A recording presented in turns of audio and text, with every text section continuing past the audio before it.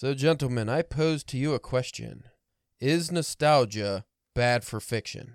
Well, my most recent experience wants me to say yes. Care to elaborate? Well, I know you talked about that Pop Shot issue on your last podcast. I wasn't even thinking about that, but that was the nostalgia issue, wasn't it? Yeah, it was the Yeah. nostalgia issue. And I've been wondering, because you were saying how you hated like every single story in there, and I agree. I've been wondering if that issue was worse because it was the nostalgia issue. That could be a possibility. That's a hard theme to write about in a way that isn't either pretentious or just bad, because you can easily just go into like hardcore, like pop culture, like, you know, like, oh, the 80s and shit like that. Which from what I remember, they didn't do that, but I don't remember any of the stories. I didn't like any of them. So what's your takeaway on this? Do you think, and you could, expand this to movies and stuff too. It can be definitely, if not handled correctly. I think it also depends on how it uses, like if it's nostalgia for just the sake of nostalgia. Yeah, or like if it's like you said, like for like a time period, or is it being nostalgia in a way of like calling back to like if you're reading like if you're reading like a long series of books, with callbacks. So like when they have like a 20-year period between like the first book and the second book. Or like Dragon Ball Super would be a good example of that. Like that's very nostalgia driven, and sometimes it's good, and then sometimes it's shit. It's just overdone. Or it's just not done properly. Or that's the main focus, other than it being like a nod or a wink, or like a callback, other than being like the main driving focus. I don't like when the story is just about, do you remember when this happened? Yeah. Or do you remember this thing you used to like? Like that's because they just keep making movies of just things that you liked when you were a kid. And for one, unless you're just stayed at the same age, like your tastes are going to grow. So you can't just do the same thing and you're going to like it. You have to change it. Like that Jay and Silent Bob reboot. I did not really care for that because it was like nostalgia done in just like this sweet, stupid way I didn't really care for. But then we watched Clerks 3, and it was like it was a part of the story. Yeah, it was like the whole thing almost. Yeah, it wasn't like, oh, look at us reimagine something that you already watched. Like I don't like that stuff. And the same goes for fiction. I find it gets boring real quick. Of course, which will lead to our topic of the day. I can't say I read too much contemporary fiction to know how much like nostalgia is out there right now, but if it's like the movie trend or TV trend, I can see a lot of people write it. Because I was just thinking, like, The Great Gatsby is up. Like, their copyright's up, so now they're doing The Great Gatsby 2 or what. It's everywhere. Yeah, like they did that. There's comics and movies and just like it's being used for everything now. Yeah, pretty soon they're going to be doing Lord of the Rings stuff because the copyrights will be up so that people could just write in that universe. I think there's like another 30 years on that though, isn't it? No, The Hobbit came out in the 30s. Oh, did it? So they could already do The Hobbit pretty soon. Then Lord of the Rings, maybe that'll extend to the 50s, but in our lifetime we're looking at people just writing their shitty fan fiction Lord of the Rings but can sell it through a publisher. I don't like that idea at all. And you already see that with H.P. Lovecraft. Everybody's doing that, making H.P. Lovecraft Cthulhu kids books. I see a lot of now. It's like a weird subgenre, but so I will say I'm not a huge fan of nostalgia in fiction, but it's not. There's worse things. I mean, I honestly don't come across it that much, except for in that Pop Shot issue. But I also think of nostalgia in TV, like Stranger Things, which is really good. Yeah, that's done well. Yeah, I don't know. It probably depends who it is, but I think it's a challenging thing to do, and I think it's also something that people want to write about when they're first starting out too. So it's probably. I think that's where a lot of the poor writing of nostalgia comes from. Mm-hmm. I don't read fan fiction, but just from the stuff I've seen of fan fiction, it's usually not very good. And a lot of the times I think it is just because, it's like, I love Ghostbusters, so I'm going to write my own Ghostbuster story. But then you never really flex your own creative muscle to tell your own story. You're using something that already exists. And a lot of writers, I think, kind of get stuck in that. So everything, even if they are writing an original work, they're still writing stuff that might be based on something else that they just changed the names of and stuff, which is not really cool. But anyway, we have an actual topic, which I have a lot of bullet points for this, as I told Spencer off air. And might be the most prepared we've ever been. Nah. We prepared for maybe we didn't. Yeah. I was thinking a couple guests we had on. I was like, did we prepare for that? No, I don't think we never. did.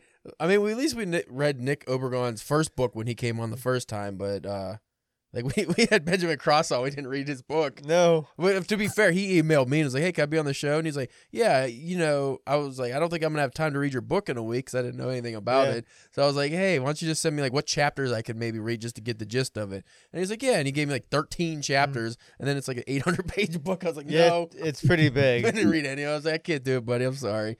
But yeah, we're usually not prepared every once in a while, but it's very rare. So after this break of fun space music, we will do something or other with podcasting.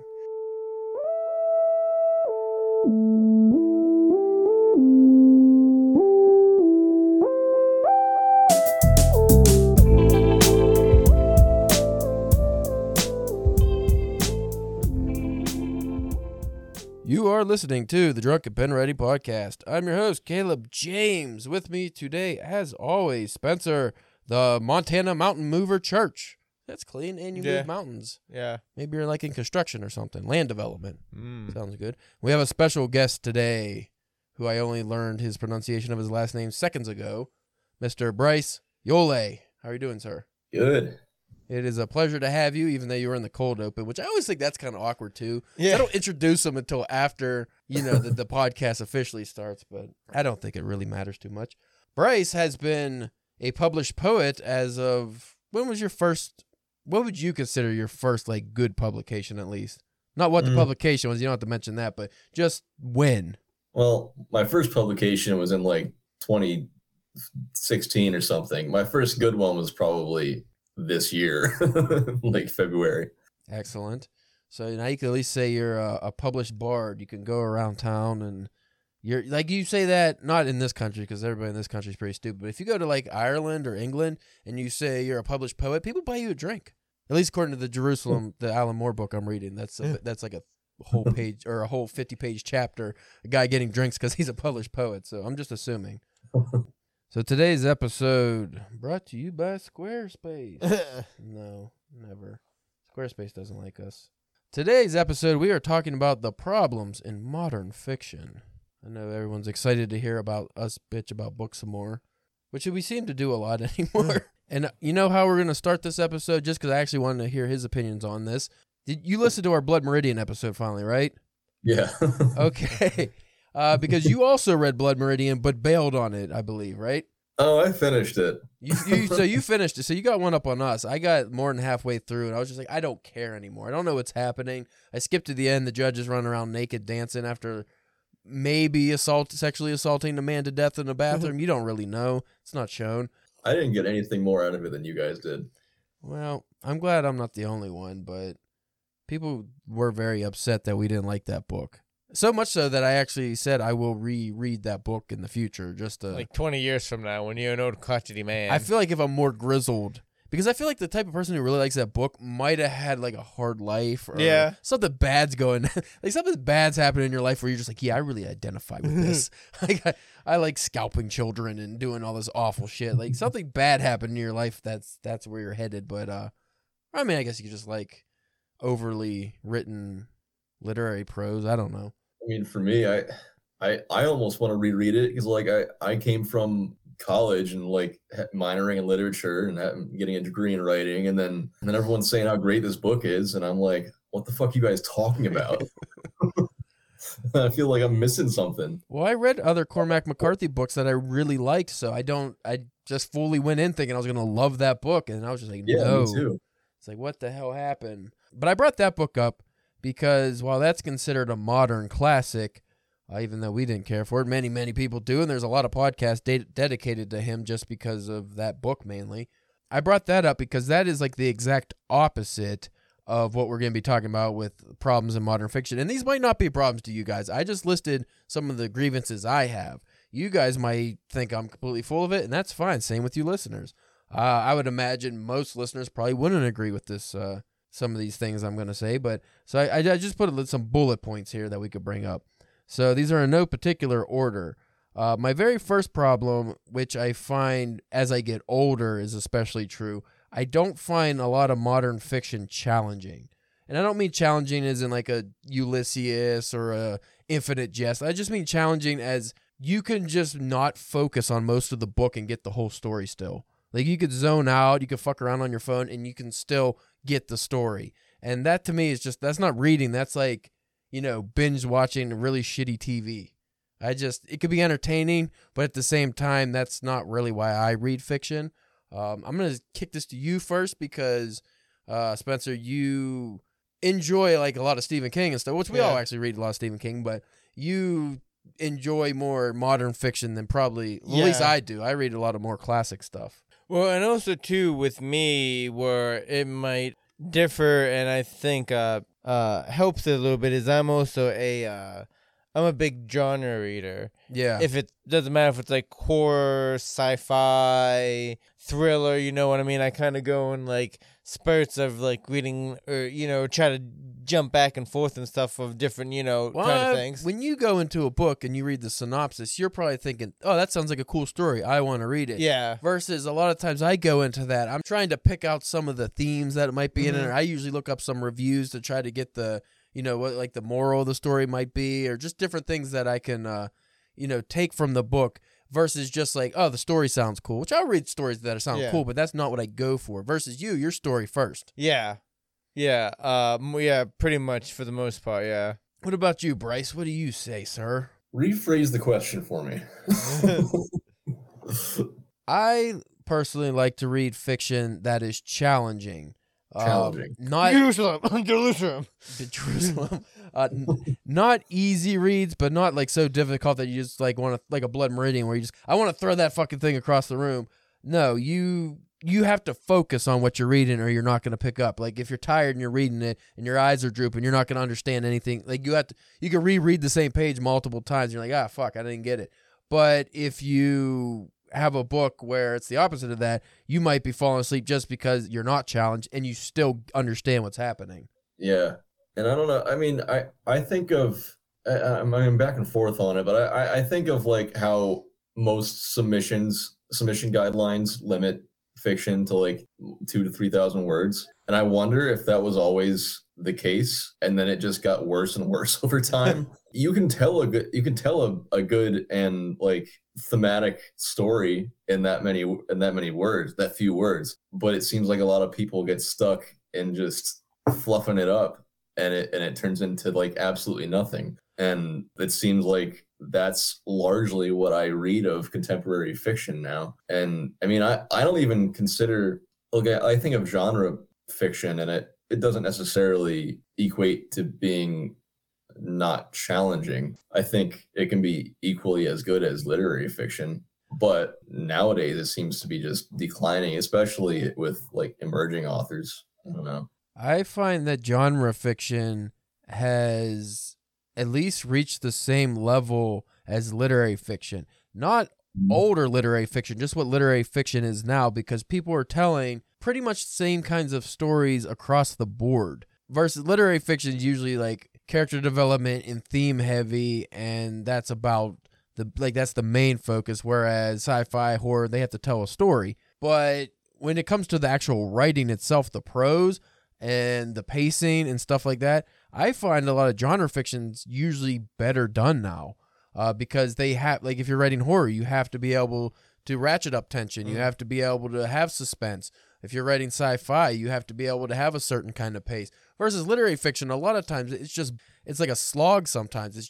It's bogged down, and like you were saying, if you're writing within like 3,000 words, how would you even tell a proper story, like a literary story? You really can't. I mean, maybe if you're like a Hemingway or something, but usually those ones like leave you wanting so much more when you read those. And to answer your question, in the old pulp days of like H.P. Lovecraft, a lot of magazines would publish 20,000 word stories. Like a lot of because I have a lot of like Robert E. Howard collections, H.P. Lovecraft collections, and a lot of those stories were serialized. So you could have 10,000 word story, next issue, same story continues, 10, 20,000 words. So it could almost be like novella length, and they would serialize it. Versus now, maybe less than 1% of magazines do serialize fiction, and that's only online. I've never seen a print magazine do it anymore.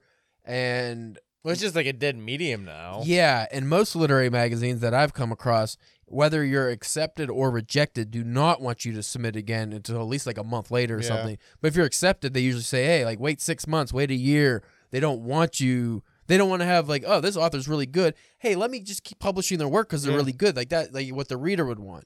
The old magazines, that's what they did. If you were like H.P. Lovecraft and the readers really liked your stories. Yeah, if you sell, they want more of your stories. Yeah, so you'd see him and Robert E. Howard in Weird Fiction, and they would keep publishing in that magazine. Or you'd see a lot of guys in like the old Eerie magazines, and they would have stories that completely different stories, but they would keep, getting to tell them. Like comics, how comic books do. You have a comic book writer, he can write a story arc, and he can leave, come back, and do another story arc in the same comic.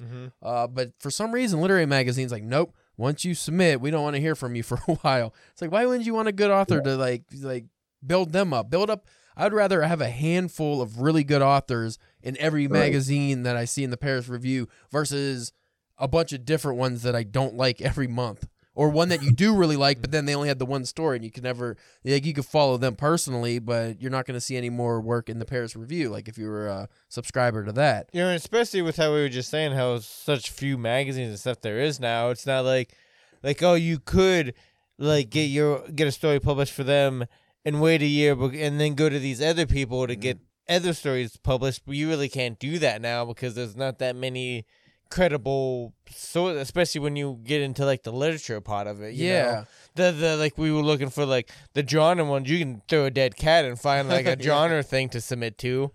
And what's really annoying too is most of these magazines really poo-poo you submitting to the same story to multiple places.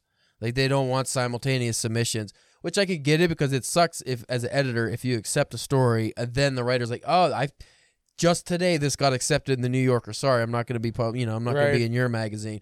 But at the same time, what do you expect? Like you think a writer has time to wait 3 to 6 months, sometimes longer, for you to reject them, or even to accept them? Their one story's just sitting in your magazine waiting for you to get to it. Like, no, they should be able to submit to as many places as they want and then have the courtesy to tell you, hey, this got picked up. But, I mean, I'm sure a lot of people just don't bother to do that, but then they're blackballing themselves. But still, I don't like that practice either, where it's like, we do not accept some. I just don't tell them. Yeah, right? That's what I do. I just won't tell them. I got rejected by The Sun. They actually had on their, because it was a different, I don't think it was submittable, but it was like a different form, and it had an addition where you have to click yes or no. Is this a simultaneous submission? Because they don't want them. I was like, well, why the fuck would I say yes? And then you're gonna not read it. Like, I don't really come across that often. I think I came across one journal that didn't allow simultaneous submissions. Maybe it's different for poetry, but I don't know.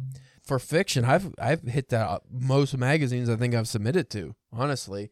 Not the genre ones, but I've been rejected by all those. Yeah. The genre ones, I don't think even read my stuff. But to move on, because we'll be here all day. The next issue I have with modern fiction, you want to guess, Spencer? You're not gonna. It is the fact that they do not seem to take artistic risk in the fiction nowadays. I've come across very rarely experimental, even like Daniel Lusky, House of Leaves type of fiction. I'm sure it's out there, but it's probably self-published. Like that Life of Maggot book I read recently. That was written in a medieval modern style that was so unique, and I really, really loved that book just because it was so different, but I'm pretty sure that was a self-published book. I don't think that guy went through a publisher because publishers probably wouldn't publish that book. But that was one of the best books I read this year, and I'm just thinking to myself, why can't we take more risk in books? Why does everything have to be so uniform and kind of bland? Like it's bad enough that a lot of these writers want to tell the same stories, and use all the old tropes that they know are tried and true. But same with movies. Like you don't get too many experimental movies that make it big because the publishers aren't looking for books that are challenging and especially artistically challenging, because the reader might be like, I don't get this, I'm just not going to bother. So I'll leave this one to you, Bryce, because you do poetry, which we had a discussion about some poetry just being like so over the top with how it's written that it's just like almost comical. But at the same time, a part of me is like, well, at least they're taking a chance of trying something that hasn't been tried or something that you haven't seen. Yeah, I mean, we were talking about that.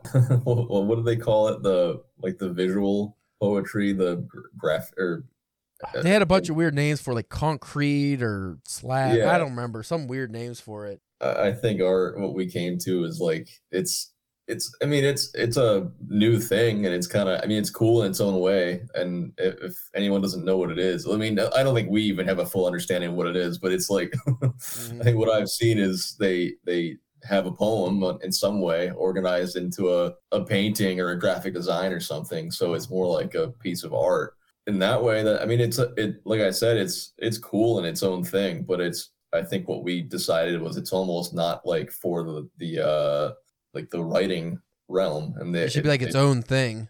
Yeah, or like in an art magazine separately. It's hard to get into this because, I mean, I can talk about movies and stuff, but I don't read a ton of really contemporary fiction aside from what's in magazines, which I only started getting into lately. We were talking about Netflix stuff too. I don't know if you want to get into that. We could touch on it if you want. I mean, I'm sure that people relate more to that than the contemporary fiction, probably. We were talking about endings. That's on my bullet points, by the way. Endings. We'll get to that. Okay, you want me to keep it? Yeah, we'll keep it for that. Endings are hard. Yeah.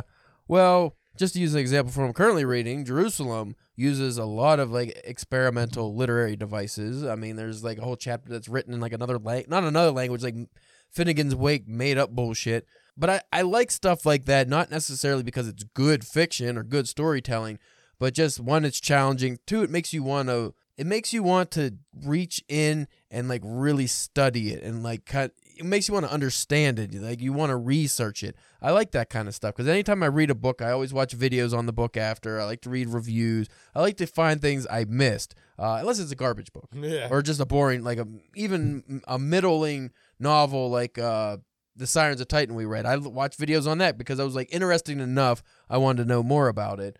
But I just think, and you'll probably be able to agree more on the comic side. Do you want to see the same comic layout in every like book you read, or do you want to see like some more experimental stuff, like some cooler stuff, something that catches your eye and is original? It doesn't always land, but I just think personally it is better to take a risk than just be like everybody else. Meh. If you're famous enough, obviously you're a Daniel Steele or whatever, like you can just go on with doing what you're doing. Nobody cares. You're James Patterson. You got the formula. You just care about making money. But if you want to tell good stories that can possibly be complete huge flops, or they could be considered one of the best ever, you have to take those risks. I find a lot of authors nowadays don't want to take those risks.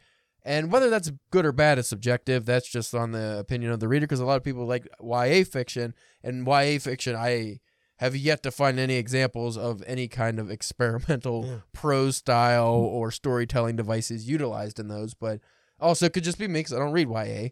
I always have to say that because we never read anything YA. What we considered YA growing up was like Sherlock Holmes and stuff, or maybe the Hardy Boys, which I don't even know if that's considered young adult anymore. That's probably considered like a kid's book. I think there's some good young adult stuff out there. I remember my teacher, my English teacher in high school, he like always made a point to read young adult fiction like on his own because it's good. I mean, there's like young James Bond, and there he made it required reading one time, and it was actually really cool. Well, what it always falls into is, are you telling an original story, and how well is it written?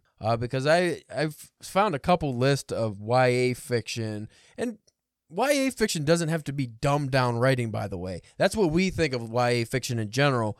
It's just fiction that's aimed at younger adults and teenagers. So you're not going to have explicit sex or crazy language or anything like that. I mean, you could probably say some of Hemingway's stuff could be considered YA just because of the tameness of the writing. It's like, the movie era before there was a rating system. Jaws is rated PG, I think. Yeah. That's not a fucking PG movie. No. But it just was before that. So before YA existed, there was a lot of, probably a lot of genre fiction and a lot of even literary fiction that could, like A Catcher in the Rye. That shouldn't be a literary classic. That's a YA classic, if anything. That's a very young adult-esque.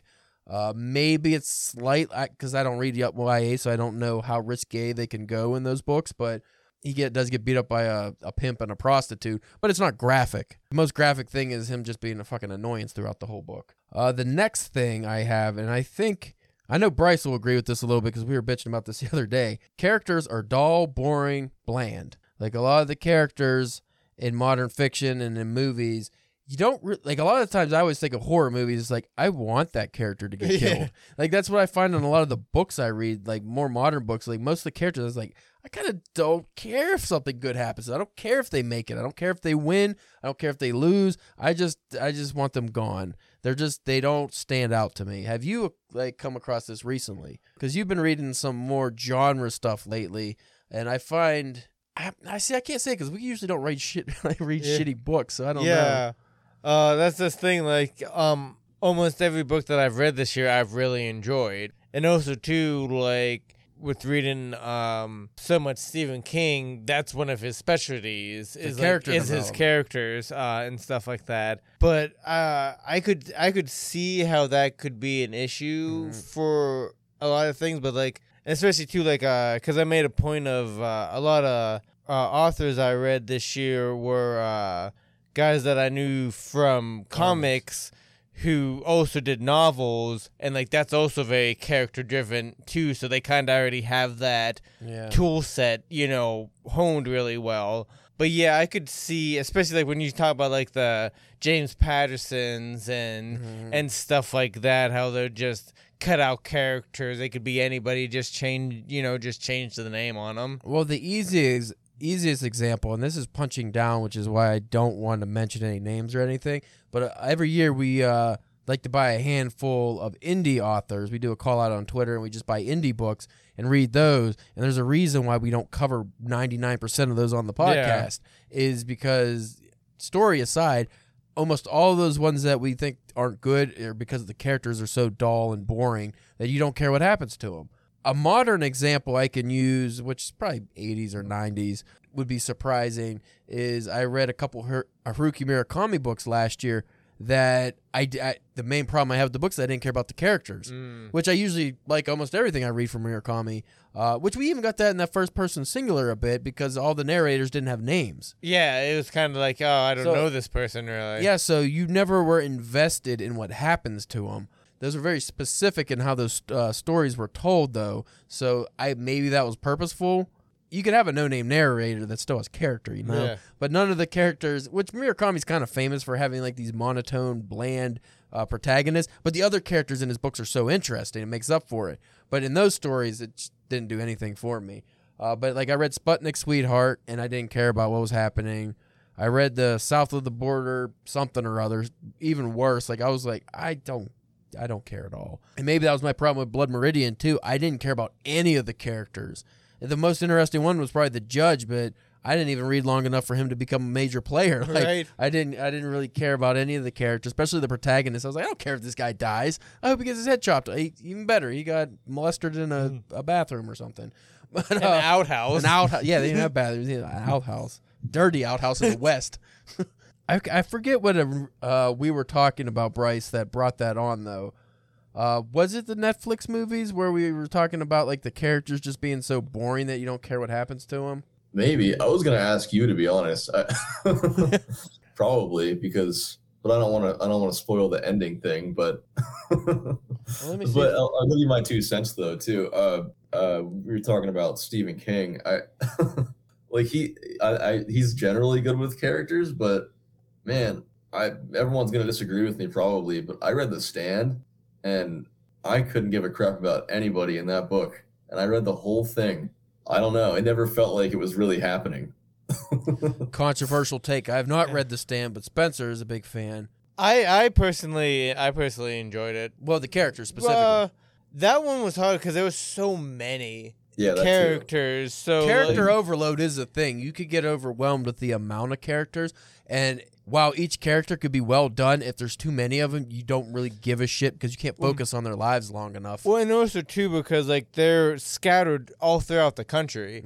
So the first half of the book are like these characters as they slowly kind of come together. So you're doing a lot of too many separate narratives going on. Yeah, so you might go like 100 pages without hearing or seeing from one of the characters, and depending on how long it takes you to read that, it could be very jarring or disconnecting, I generally don't like when there's too many characters. I don't like to focus on that many things. That's why I like things like The Road, where it's just 1 or 2 characters and then maybe the people they encounter.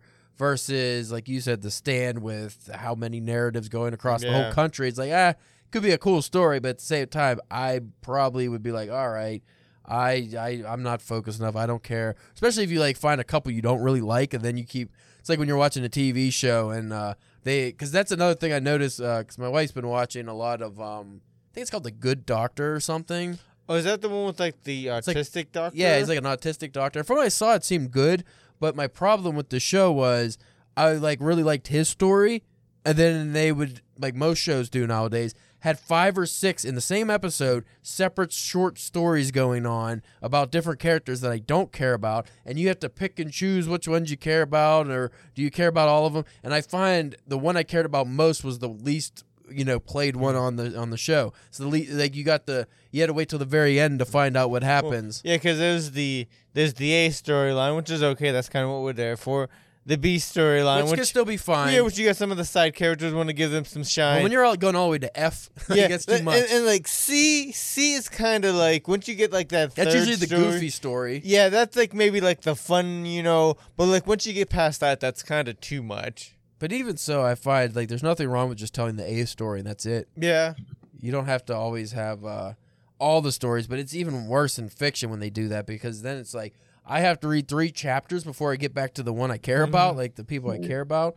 I think that was definitely my problem with that book, though, because I mean, and especially the names that he gives them. I didn't want to read Franny more than like twice until I got sick in my head.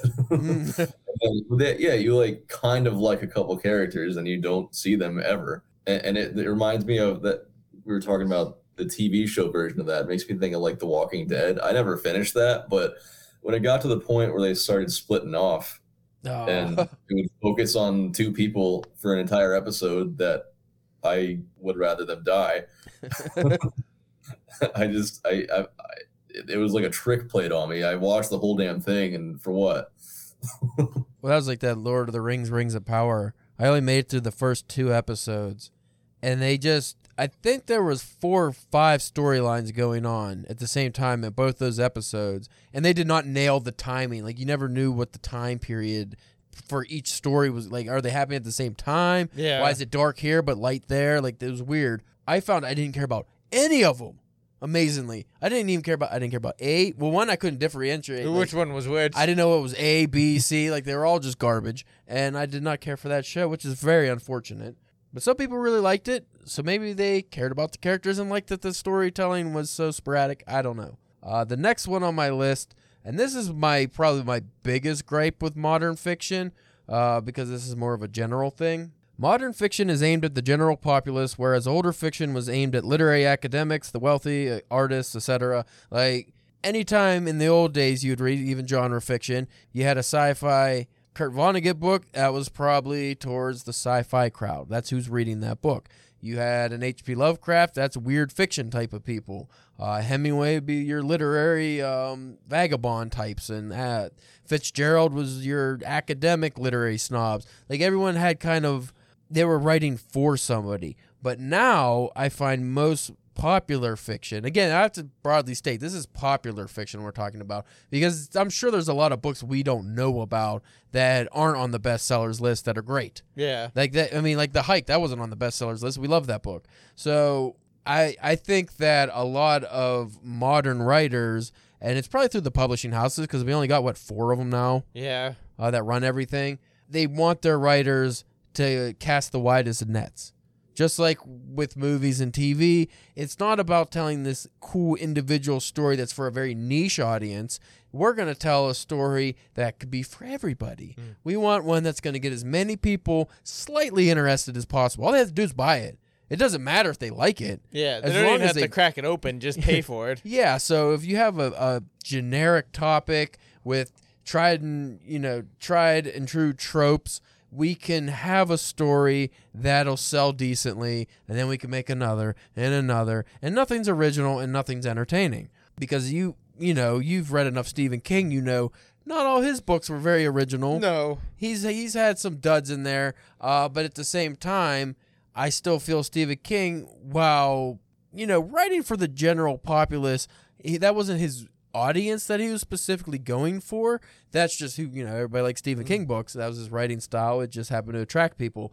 But he would take chances. Stephen King would tell supernatural stories, thrillers, crime noir, nonfiction. He wrote one about baseball. Yeah. That JFK time traveling story or whatever. Like, he is, at least for, he swings for the fence. Yeah. Neil Gaiman's another good example. He covers all kinds of things. He doesn't just tell the same kind of story, but then we go to your James Pattersons. We go to your Nicholas Sparks. We go to these people that are like, this is what I'm writing, and this is going to get me $1 billion. And it does. And that's why they keep doing it. That's why they promote that stuff. That's why you got so many Twilight knockoffs and Hunger Game knockoffs. And every time something becomes big, every writer and their grandma wants to write that kind of book because they think, here's my chance to get as many sales as possible. And I was always of the adage that I don't write.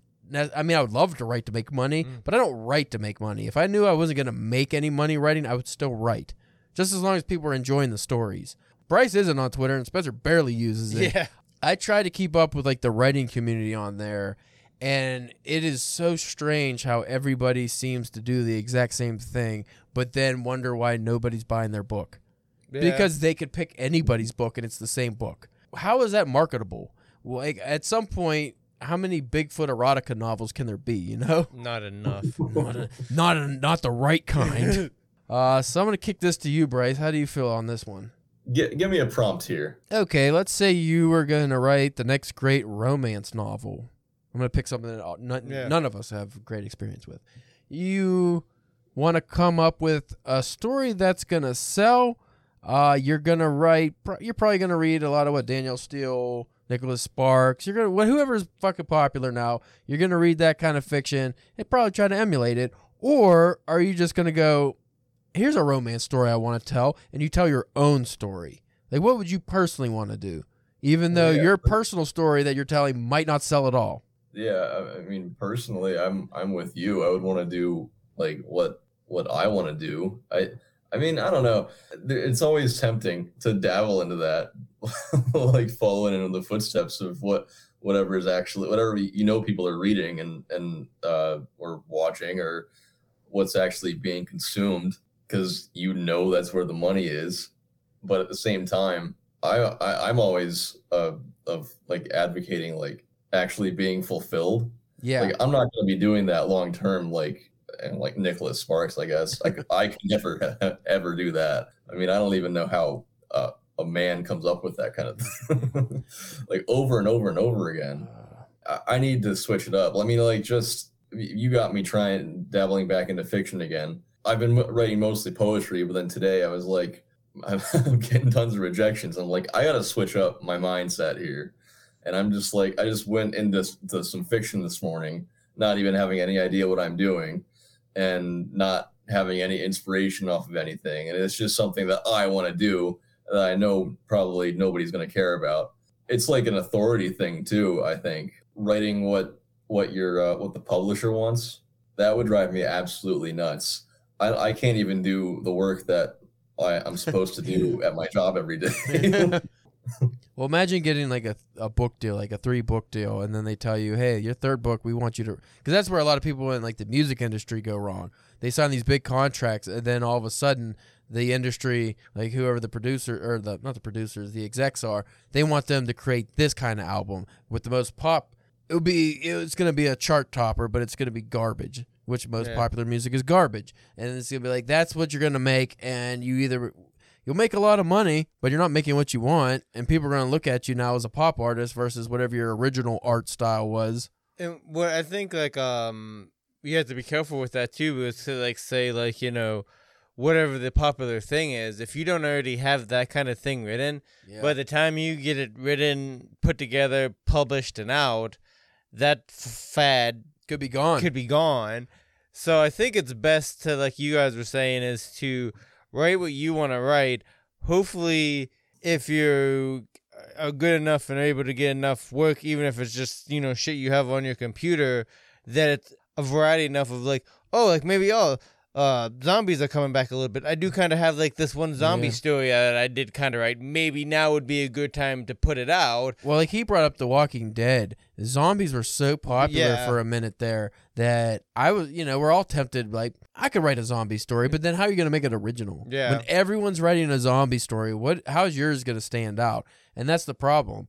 I came into this recently, actually, because like you said about like you write it and then all of a sudden the wave goes away. It breaks onto the shore. Well, I started writing my novel and I already had it outlined and set way advanced. So you knew that it's going to be like a Celtic theme story and have a lot of Celtic mythology involved. Well, when I started writing that, nobody was writing that. And then this last year, there was a huge upsurge of Celtic stories, and everyone was writing Irish fairy stories. And I was seeing all these videos on YouTube of Irish mythological monsters, and I was like, "Oh fuck! Now do I like hurry up and rush to try to get this done, and then try to crest that wave, or do I just continue how I'm doing it, run it the way I want?"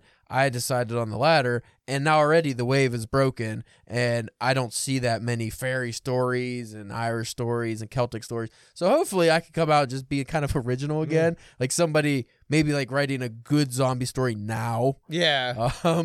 Or I'm trying to think of like popular, like remember when swing that was in the 90s, like big band swing music came back for a minute. I just imagine like the literary version of that comes back, like everyone's writing a bunch of fucking high-waisted detective stories, like high-waisted pants detective stories, which that's what, like crime noir, I would love to write that, but I just don't think I got the stamina for because it's, if you're writing a bunch of those books, it's all the same kind of language and the same theme, not the themes, but the atmosphere. Like, you have to have that gritty noir atmosphere, and I don't think I can stick with that long term. Because I think it was you just mentioned about like getting stuck in like a genre, like, oh, now you're this guy now, you're the noir guy, or you're the sci-fi guy, and the publisher expects you to always publish that kind of stuff. Like, I would not want to be that. Like, that would be miserable. Like having to write the same stories over and over and over, even if they're popular. Like you brought up, the Nicholas Sparks romance. How the fuck does he do that? Because he's getting paid a lot of money. He's a millionaire. Yeah. But at the same time, do you want to do the same? Like, it'd be boring. That makes writing a job, and I don't want writing to be a job, Yeah, I want it to be my job, but I don't want it to be a job.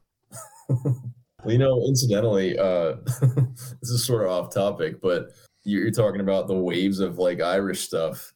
I didn't think of it until just now, but my uncle actually writes historical fiction about like Irish clans. That's very specific. He has like 5 or 6 novels out, and he did them all in the last like 5 or maybe like 10 years. You have to ask him if he had an uptick in sales the last year. Yeah, I should. That'd be interesting to know. And the other thing is, I was just talking to a professor of mine, and he randomly told me he's learning Irish. I was like, what the hell? It's like, you just told me that like the week before that. I don't know. I mean, that seems like a random thing to me. I want to feel like everyone's copying me, because I started doing that stuff before I heard anybody do. Or maybe it's just that once you see a red car one time, or you're thinking about one, all of a sudden you always see it. Red car, yeah. Maybe that's just it. But I don't know. Yeah. I don't remember anybody. I didn't even know that Irish like was a real detailed language before I started looking into it, and that was like a year or two ago. Next up, this will be your time to shine. Bad endings, aka no payoffs. Not necessarily the same, because no payoffs is different. Which it does suck when you watch a movie or read a book and then the ending's just like nothing happened. What the fuck? Why is it so? Fuck. You keep turning the page like, no, there got to be another page. Like, what's going on? I need answers, damn it. Which could go into the series, because a lot of people do that now because they have to have a series. Everything's got to be a series. But like we were talking about the Netflix stuff, you want to go into that now about the bad endings. I'll do a little bit. So we were talking about that movie I.O. or whatever. I.O. with what was his name? Anthony Mackie and someone else. It was so good. It was so good, like the whole time. I don't know exactly what it's about, but I had to research it beforehand. But it's something about the Earth's like resources being depleted, and there's a hot air balloon somewhere. I don't know, but like the whole time, like the atmosphere is great. Just everything. They might have had good sound too, music, and then all of a sudden it's just over, and I'm wondering what, I don't even know what the point was. Like it could have been like, maybe they didn't have the money, but that movie probably could have been like 3 movies long and been like this huge adventure, but it just petered out until the credits rolled. I really wish I did more research ahead of time, because this same thing happened to me on like 3 different Netflix movies, and it doesn't even matter like who the cast is. Like the one had George Clooney in it, and I expected this amazing movie because I rarely see anything with him that I don't like, and nothing happens. That sucks. Well, you know who I think started that trend? Hemingway. Because almost every Hemingway story I've read, there's no end. No. It just, like, sometimes it seems like it almost ends mid-sentence. Like, it just ends. And then everybody, all these scholarly people are like, oh, that's brilliant. No, what he really meant here, no, he just didn't want to write an ending. He didn't write endings because, well, one, which I'm not a huge fan of, is the Cormac McCarthy style, which is weird because he wrote The Road, so I don't know how he goes about this, but he doesn't write things that aren't real or can't be real. So The Road, while it, I guess, can technically be real, I mean, closer to Apocalypse Every Day, Hemingway was along that vein where I don't remember ever reading an imaginary Hemingway story. Every story it wasn't so much he wrote stories as for the most part, he just wrote about people he knew and their experiences and turned it into a story. That would be weird. Yeah. I'd imagine. Like The Sun Also Rises, everyone in that book was someone he knew. And he just changed the names and wrote about, like the main character was fictitious, but the rest of them were based on real people. And then the end of that book, I think I forget what the lady says, just some random sentence and it's over. But because you base everything on reality, if you're writing about people you know in their 20s or early 30s, the Lost Generation in Paris, they're probably in their 20s. Well, they're all alive. There is no ending. Like real life, there is no ending until you die. So how do you write stories like that? Because he's not really telling a story. You're just following these people. Which that's what I find kind of problematic in storytelling too, which I see in a lot of modern fiction, is you're generally following the characters. You're not actually being told a story. So you're not like, most stories have a goal, right? The character has to overcome an obstacle. They have to, if it's a internal issue they have to, I need to find my real dad, or I need to get divorced, or I got divorced and I need to get my life back together. There's always something. There has to be an obstacle to overcome, and there has to be something, some kind of goal or something you're set to get. Like in The Road, the goal was to find a place that's kind of habitable where they're going to be safe and live. Well, in a lot of these modern fiction, like at least what I'm reading in these literary magazines, you're just following the characters, and there is no story, there is no goal, and there's no real obstacle. It's just somebody having problems. It's like, oh, Spencer got super bad diarrhea today. Let me see how he handles that. And I just watch you all day on the toilet. Like, what the fuck do I care? Yeah. I'm like, wow. I like his wiping style. He squares it. That's snazzy. Like, who cares? Like, I don't like that kind of stuff. I want at least a story to be told, which that's why you don't like literary fiction that much, because, and I'm going to pitch you two against each other here in a second. You don't like, your story first. You don't want a story that's not a story. Yeah. And I read a lot of Japanese fiction where it's just about like the beauty of nature and stuff, but that's like a different thing. Like you go into that knowing that's not really a story. Versus like that story I'm getting published, and I'm not going to name the magazine on here yet just in case they decide to reject me in the future somehow. But I got a story published, and the story's more like a philosophy piece that's just kind of about the imagery, and there is no story. It's a flash fiction piece though. But that kind of stuff is its own separate thing. But when you're telling stories, quote unquote, that are like that, I'm not a big fan of that. Pitch you two against each other here for a second, just because. While I said Spencer doesn't generally like literary fiction and literary stories, you did like Of Mice and Men. Yeah. And Bryce, I'm pretty sure I remember you saying you did not like Of Mice and Men. Because you're reading Grapes of Wrath now, but that's what reminded me of it. But I also read Of Mice and Men in early high school. That's a lot different then. Yeah. It was forced upon me. Which is the worst way to get somebody to like a book. Right. But that book did have an ending. It did have an ending. A bang, if you will. Ooh, that's poor taste. I wonder, too, like, when I was talking about, like, challenging fiction, I didn't just mean also in the prose as well. I meant as in, Like the themes story. and Yeah, subject like matter. you cannot shoot a mentally disabled person Now. in the head and kill them to end your book now. Like, you couldn't do that. You could, but people don't. So when I talk about challenging fiction, that's something that challenges, because like this guy's killing people. Like he's not a monster. He's like a Frankenstein. He's like a Frankenstein's monster in the fact that, well, Frankenstein was kind of a dick in the actual book. I was going off the movie. We did read the book, and I was like, nah, I don't like that Frankenstein monster. I didn't like Frankenstein either. He was a jerk too. I digress. What was I talking about? Oh, Lenny.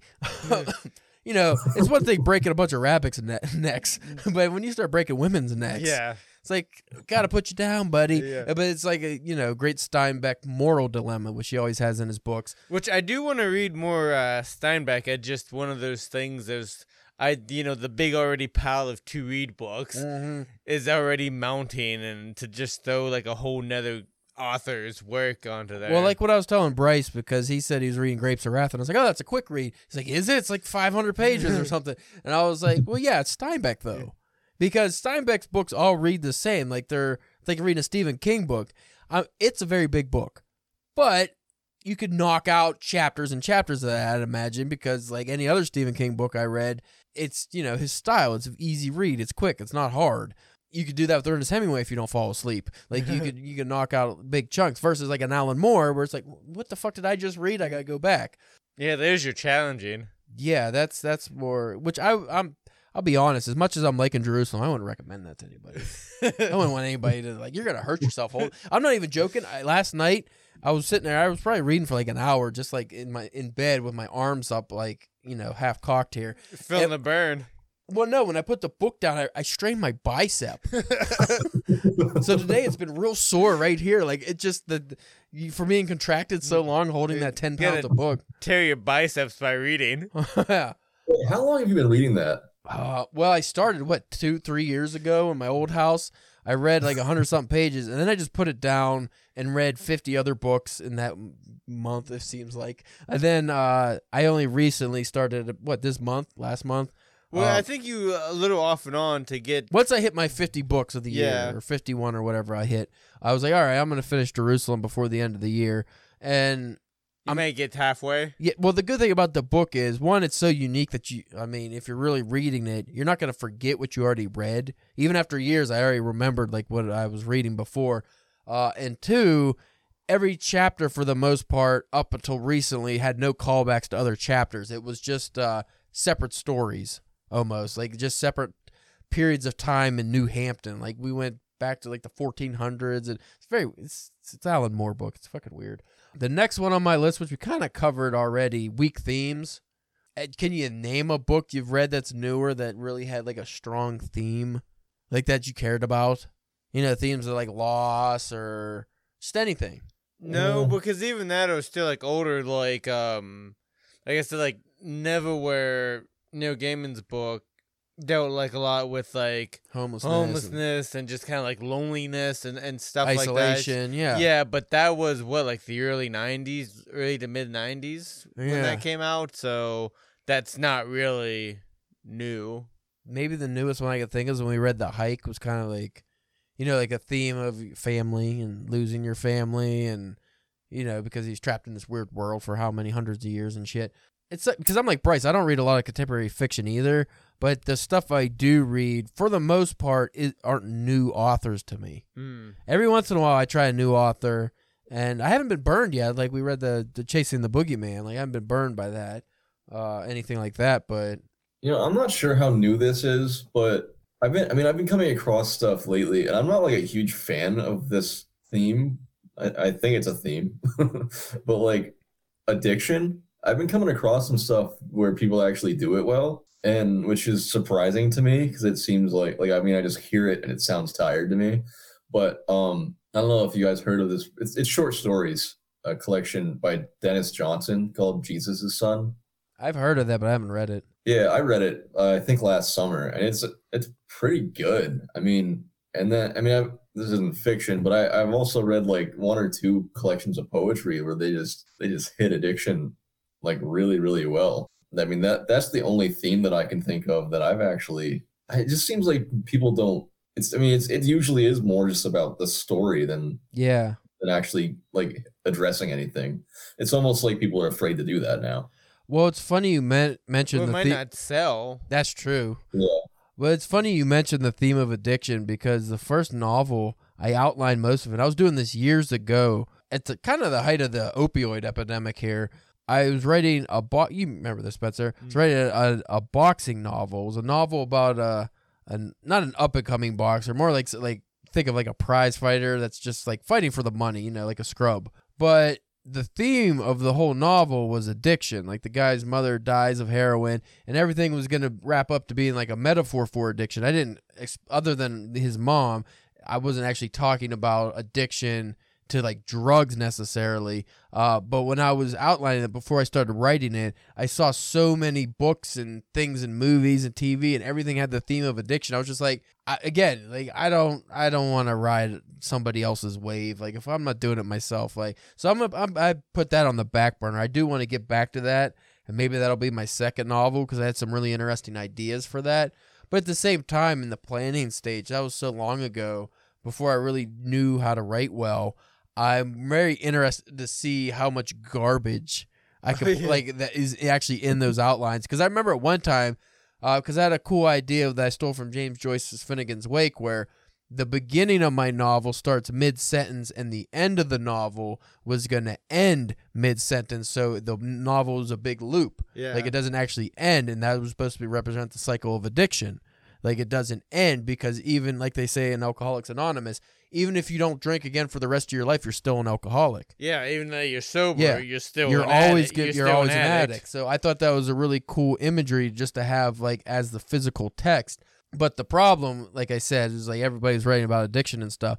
But at some point, I remember changing the ending in the outline, like toying with it, and I was like, well, he had a girlfriend. What if she woke up from a coma and it was all a dream? And I'm no shitting you. I actually wrote that, and I looked at that not like maybe a year or two ago, and I was like, fucking stupid. Like, what was I thinking? Fuck was I thinking? I'm like, what? And I remember I was like, well, probably I was thinking like, oh, that would be You just got done watching Dallas. something. Yeah, the general audience would like that better. And I was like, what am I doing? I was like, no, but I would like to touch on that again because I did really like that idea. But again, you know, I have to see where my notes are for that. This next one is more of an issue I have. I don't know if you guys feel the same way. And I find this because I always point it out in some old, like I brought up The Sun Also Rises. Hemingway uses the word rot a shit ton in that book because the one girl in there, Brett Ashley, I think her name is, she's like one of the love interests or something. She always says everything's rot. That's rot. This is rot. Like, I guess it's supposed to mean shit or I don't know. But my problem is a lot of slang in modern books that instantly dates the book, which I'm finding now because I'm incorporating it in my novel, but I'm very minor because I had a party scene. I was like, well, if it's going to be a bunch of college-age kids, they're going to have to use some college slang. But then I'm cringing writing because I don't talk like that. And two, I'm just like, it's like if you write the slang, it's good because the readers of today, I'm assuming you don't use slang that already is out by next. Like, remember everyone was on Fleek for a while? Right. Nobody says that anymore.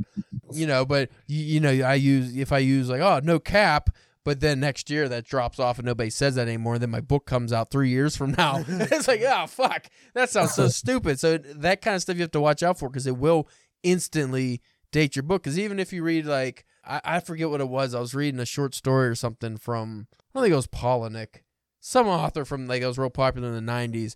But it used, like, the word dope and fat, P-H-A-T a lot. And I'm like, that sounds so shitty. Because you're using it unironically. So how do you guys feel about that? Well, remember I read that Beachbodies thing, and it had like, you know, they were talking about seeing things on Instagram and stuff like that, and it was just like, this is weird to me. I don't know how I feel about it. That's a slightly different conversation, but yeah, I can see having like the modern, like having social media in your story because you don't know in 10 years of that. What 50 years from now, people are gonna be like, yeah, Facebook, or is that gonna be super dated, or are they even gonna know? It'd be like MySpace because you ask kids now, but I think my mom had a MySpace. Like they don't fucking know. Yeah, I'm not a big fan of slang for the most part. I read The Institute by Stephen King. And man, I had such a problem with the way I think he feels like he has a King. It feels like he has a grasp of how kids talk, and he doesn't. Yeah, we've talked about that before. Like he tries, but it's just 7-year-old white guy taking slang he sees on Twitter and using that in his novel is not the same as talking to people who use that slang. You know, so bad. It makes it so like generic and like amateur sounding for someone who's been writing for how many years. But here's the other end of that spectrum. If you don't use any kind of slang, you risk having your characters all sound not necessarily just like like everybody is speaking in perfect grammar and stuff, but you get people who are sounding kind of similar because now nobody has their own specific cadence how they're talking unless you do accents or something.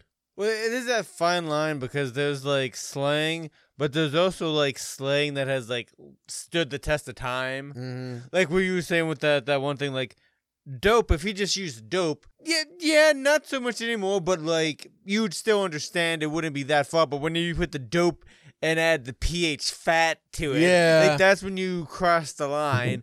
So I think there's like some things you can do, or like if you say groovy, yeah. That's ironic now. Yeah. But people know, like, that's still a slang word. People just don't use it anymore. But, somebody said groovy, you'd be okay with that. Like, that's fine. But I can't even think of... you have to, we had a list one time, I think we covered on here, of really old slang from, like, the 20s. Yeah. That are so shitty now. We're like, we need to bring some of these back. I can't remember any of them. But you'd have to, you'd have to set your character or characters up as being, like, that guy who just likes to, like... Because I know, like, sometimes at work, I'll just pull out some weird random, like, slang or old-timey phrase just to see if anybody notices or says anything, like... And another thing, though, there are people who like, some, like, Gen X people in their late 40s who still use that vernacular from the 90s because they just never grew out of it. So you can write characters who are stuck, but you have to cement that they're stuck in that time period, If you're just using that slang... It could just be bad.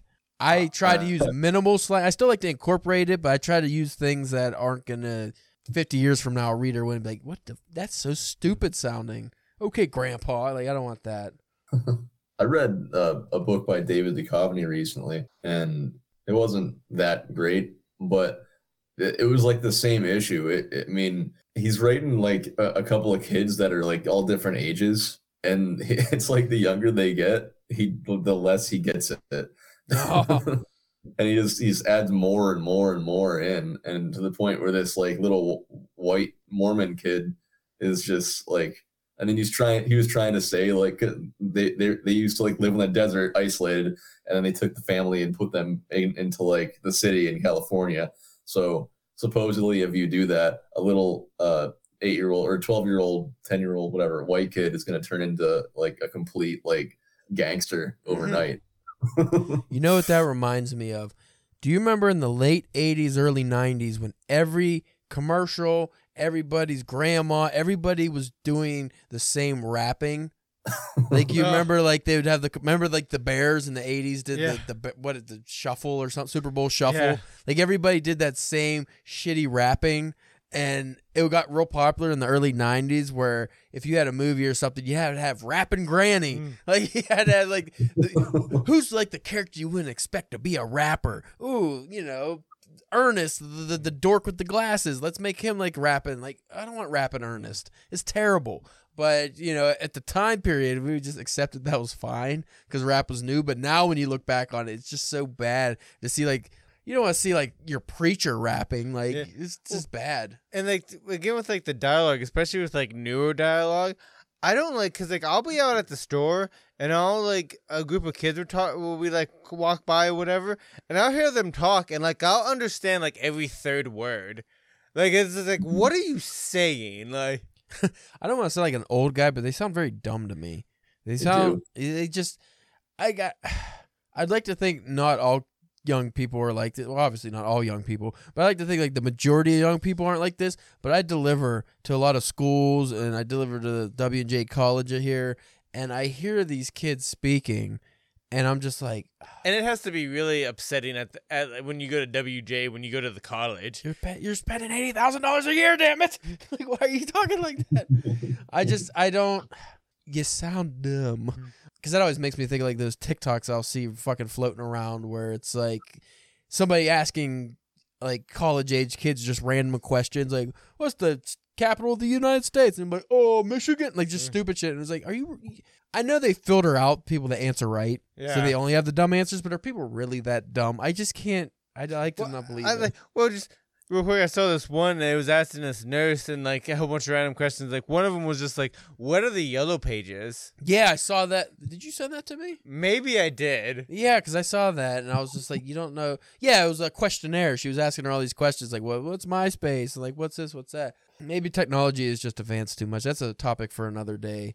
But I will say, I do not feel good for the youth of tomorrow. And I'm always sick when I hear people brag about, I've never read a book in my life, or I never read a book. I haven't read a book in a year. I read one book last year. Yay me. And I'm just like,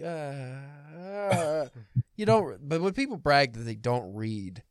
Yeah. And then they don't want they don't read to their kids, or you don't have to read to your kids. Play a YouTube video of somebody reading to your kids even. Because, I mean, I could be like, I'm not a big reader. I don't enjoy it. Yeah. It's like, yeah, that's fine. Everybody's not going to be, but like you said, when they brag, like, aha, I haven't read a book in like 15 years. I'm be like, well, fuck you, buddy. Well, that and the fact that like people brag that they don't read, but then be like, well, you like read articles and stuff like online, right? No, you don't. You just headlines. Mm. Like they literally don't read. They don't read anything.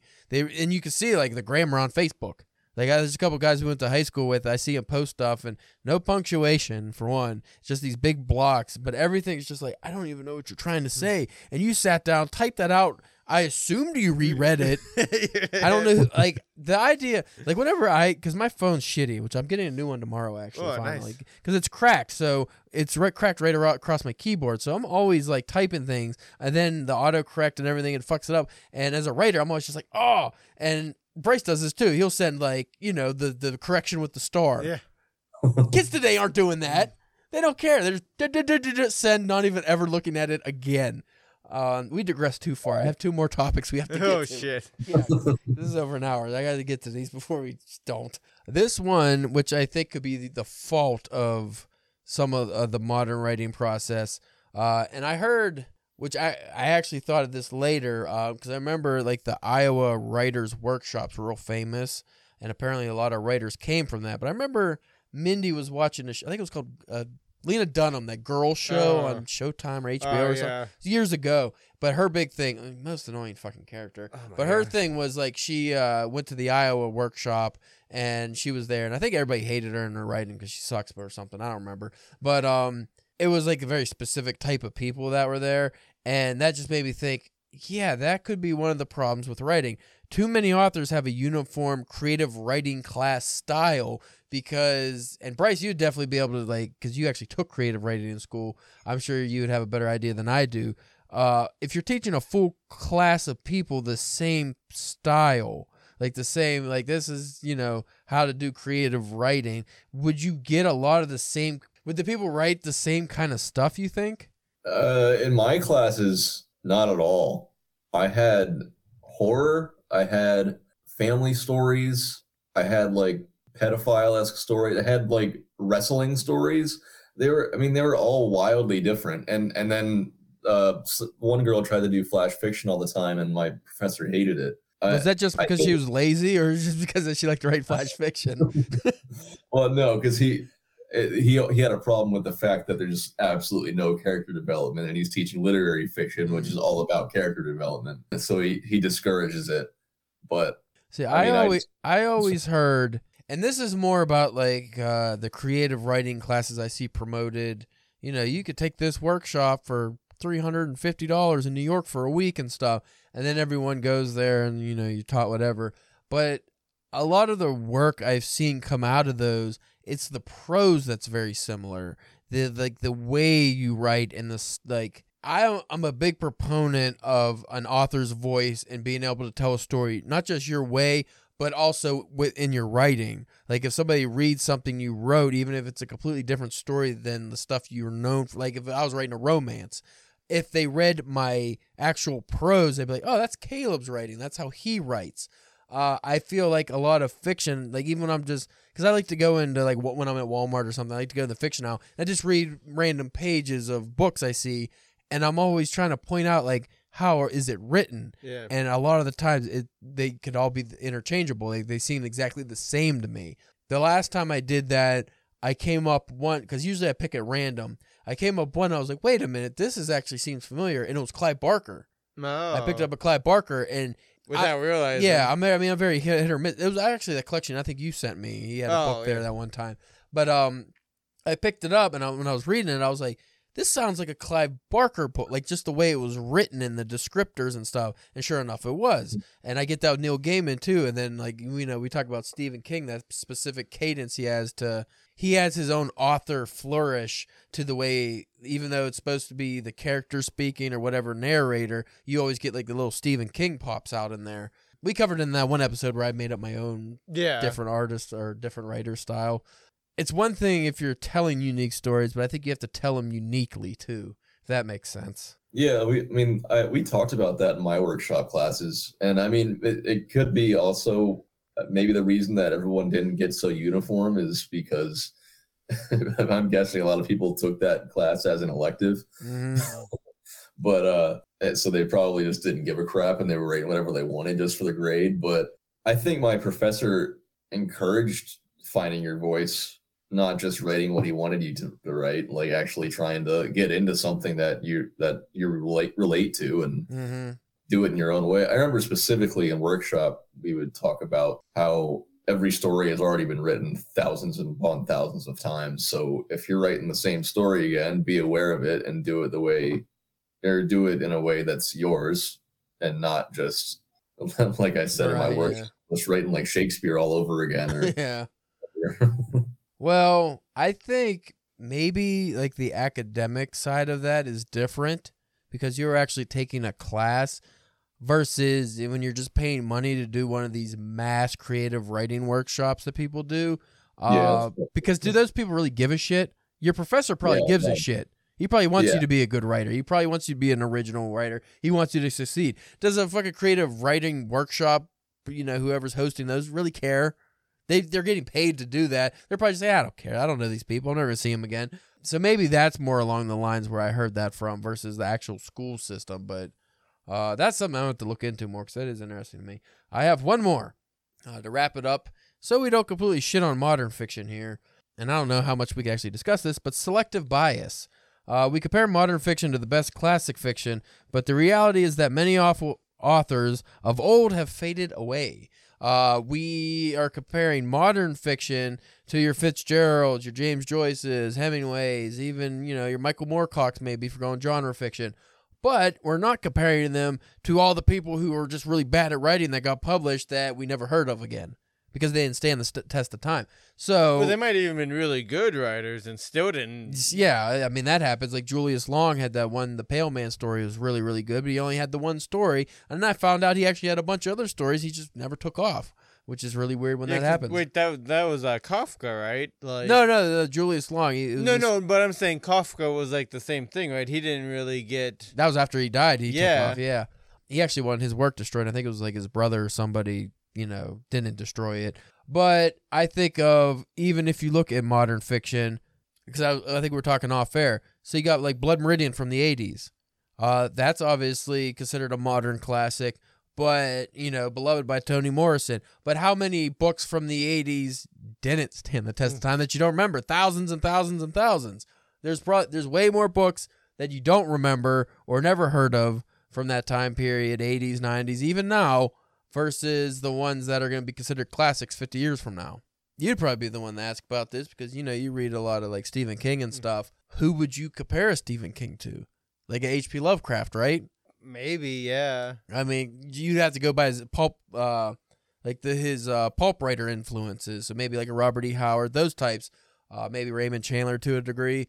But you're not comparing to a bunch of bums that you don't know about, but you don't know if he read a bunch of bums that he liked because when he was coming up, they might have still been in print. Yeah. Like, it's hard to say. Like we talk about The Hike by Drew Magary. We both really like that book. Ashley really liked that book. 50 years from now, probably nobody will ever hear of that book. No. Nobody will know about that book.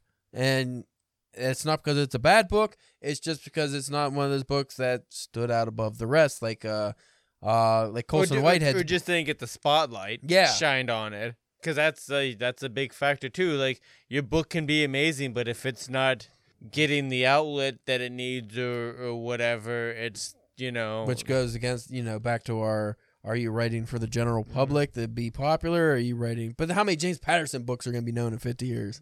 Hopefully none. I mean, I guess this stuff isn't really important unless you're like one of those people who want to have a legacy as a writer. I would like to have a legacy. It'd be nice, but at the same time, I just want to get published at this point. So, Baby steps. Yeah. I'm really contemplating doing like international writing because people outside this country actually do read a lot.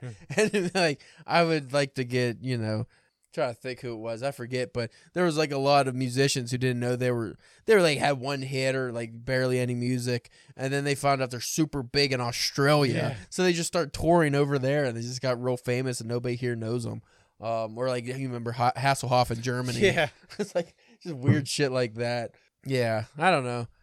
I just think I don't come across modern fiction that I enjoy that much because I was going through that phase where I was reading a lot of the Pulitzer Prize winning novels. Or like international Pulitzer Prize winning novels, and which I never understood because that's like Pulitzer Prize is an American award, so then you have an international. But anyway, or like you go through like the Nobel Prize winning list. But a lot of these writers I read, I'm just like, this isn't nothing. This isn't anything. This is not good. It's not what I would consider good. This is mediocre at best, but somehow it's winning awards and shit. And a lot of times that goes with the subject matter, which I'm not gonna reiterate this, but we talked about like the banned books list. A lot of those modern banned books were all the exact same subject matter. So I'm thinking it's like, well, are we rating books on their quality now, or are we rating them on their subject matter? That's a completely different story because now, it could be a bad book, but if it's touching on something that's a hot topic right now that people are really interested in, it might win awards, but that doesn't actually mean it's good. Yeah. Mm-hmm. So any parting words, fellas? Because we're like an hour and a half, and I have to edit this whole thing. Yeah.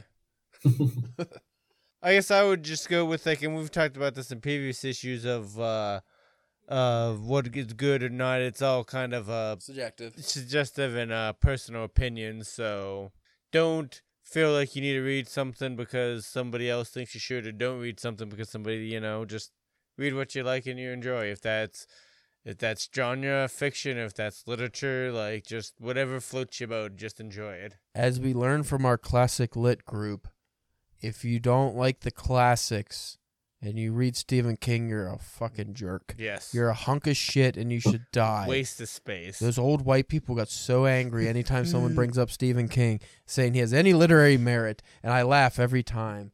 And I like to bring very obscure writers like Martin O'Kyan in because then they act like they know, but they do not know because I'm like, I tricked you. That book I posted hasn't even come out yet. Yeah, that's besides the point. Anyway, I say, folks, do what you like. Oh, wait a minute. I'm completely forgetting. I can't let you off the hook, Bryce. You had, because you're supposed to be here. Because I don't think we did this in the cold open. Bryce got stuck in traffic. He was supposed to be our first in-house guest, but now he's on my shitty Chromebook like everyone else. Like all the others. I had to dig my old microphone out of the fucking dumpster, and now he's not even here. But you had some poetry you wanted to read, and also stuff to promote. I don't want to forget that before we actually leave. Yeah, so starting a writing workshop. It's mostly for people local to Pittsburgh. Creative Writing Workshop of South Hills. It's free. Anybody can join. Just email the word join to in your subject line to shwritingworkshop@gmail.com, and we can get together and talk about improving each other's writing for poetry and fiction. And it should be noted, so far it's just going to be remote for the time being until we get a large enough group. So if you do not live in Pennsylvania even, you can. It just might be tricky time zone. If you live in California, on your end, it might be a little hard because we're going to have the workshop at the same time. You wanted it every other week? Yeah, it'll be the first and third Wednesday of every month from 6 to 8 p.m. Eastern time. And if you do want to also contact us, you could at drunkenpenwriting@gmail.com. You could email us too. I could send you more information on the workshop if you would like to join, and I can send that over to Bryce. Do you want me to read? You can if you'd like, sir. All right. You want me Entertain us. Hey, when I edit this, do you want me to add like really inspirational music to it? Yeah, totally. I could do that. Just a bunch of fart noises. Just ruin it. I'm not taking that guy's workshop. He's farting on camera. I don't like it.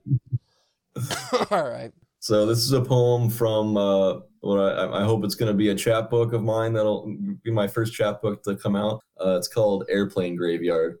You keep dismantled wings of remote control airplanes in the rafters of the garage. You say some might still work, but who could know? You say they can't fly any longer because nowadays they cause interference with commercial jets, and I believe you as a boy, but not so much anymore. What would really happen to us should we reattach those wings and motors, fill the gas, and lift them into the air? I guess we would freeze up in knowing I never learned how to land, and you'd fear these balsa wood toys would be destroyed along with the post-war childhood you invented for yourself to cope with coming home. Not to worry, they're still up there, hung like the poorly buried dead. Golf clap. Or no, we got a snap. Is that what they do in poetry? I've never been to a poetry, and I assume they snap. Wasn't it like the jam, like the poetry jam? Def Jam kind? poetry. Big fan of slam poetry. That's what you got to hit every syllable real hard.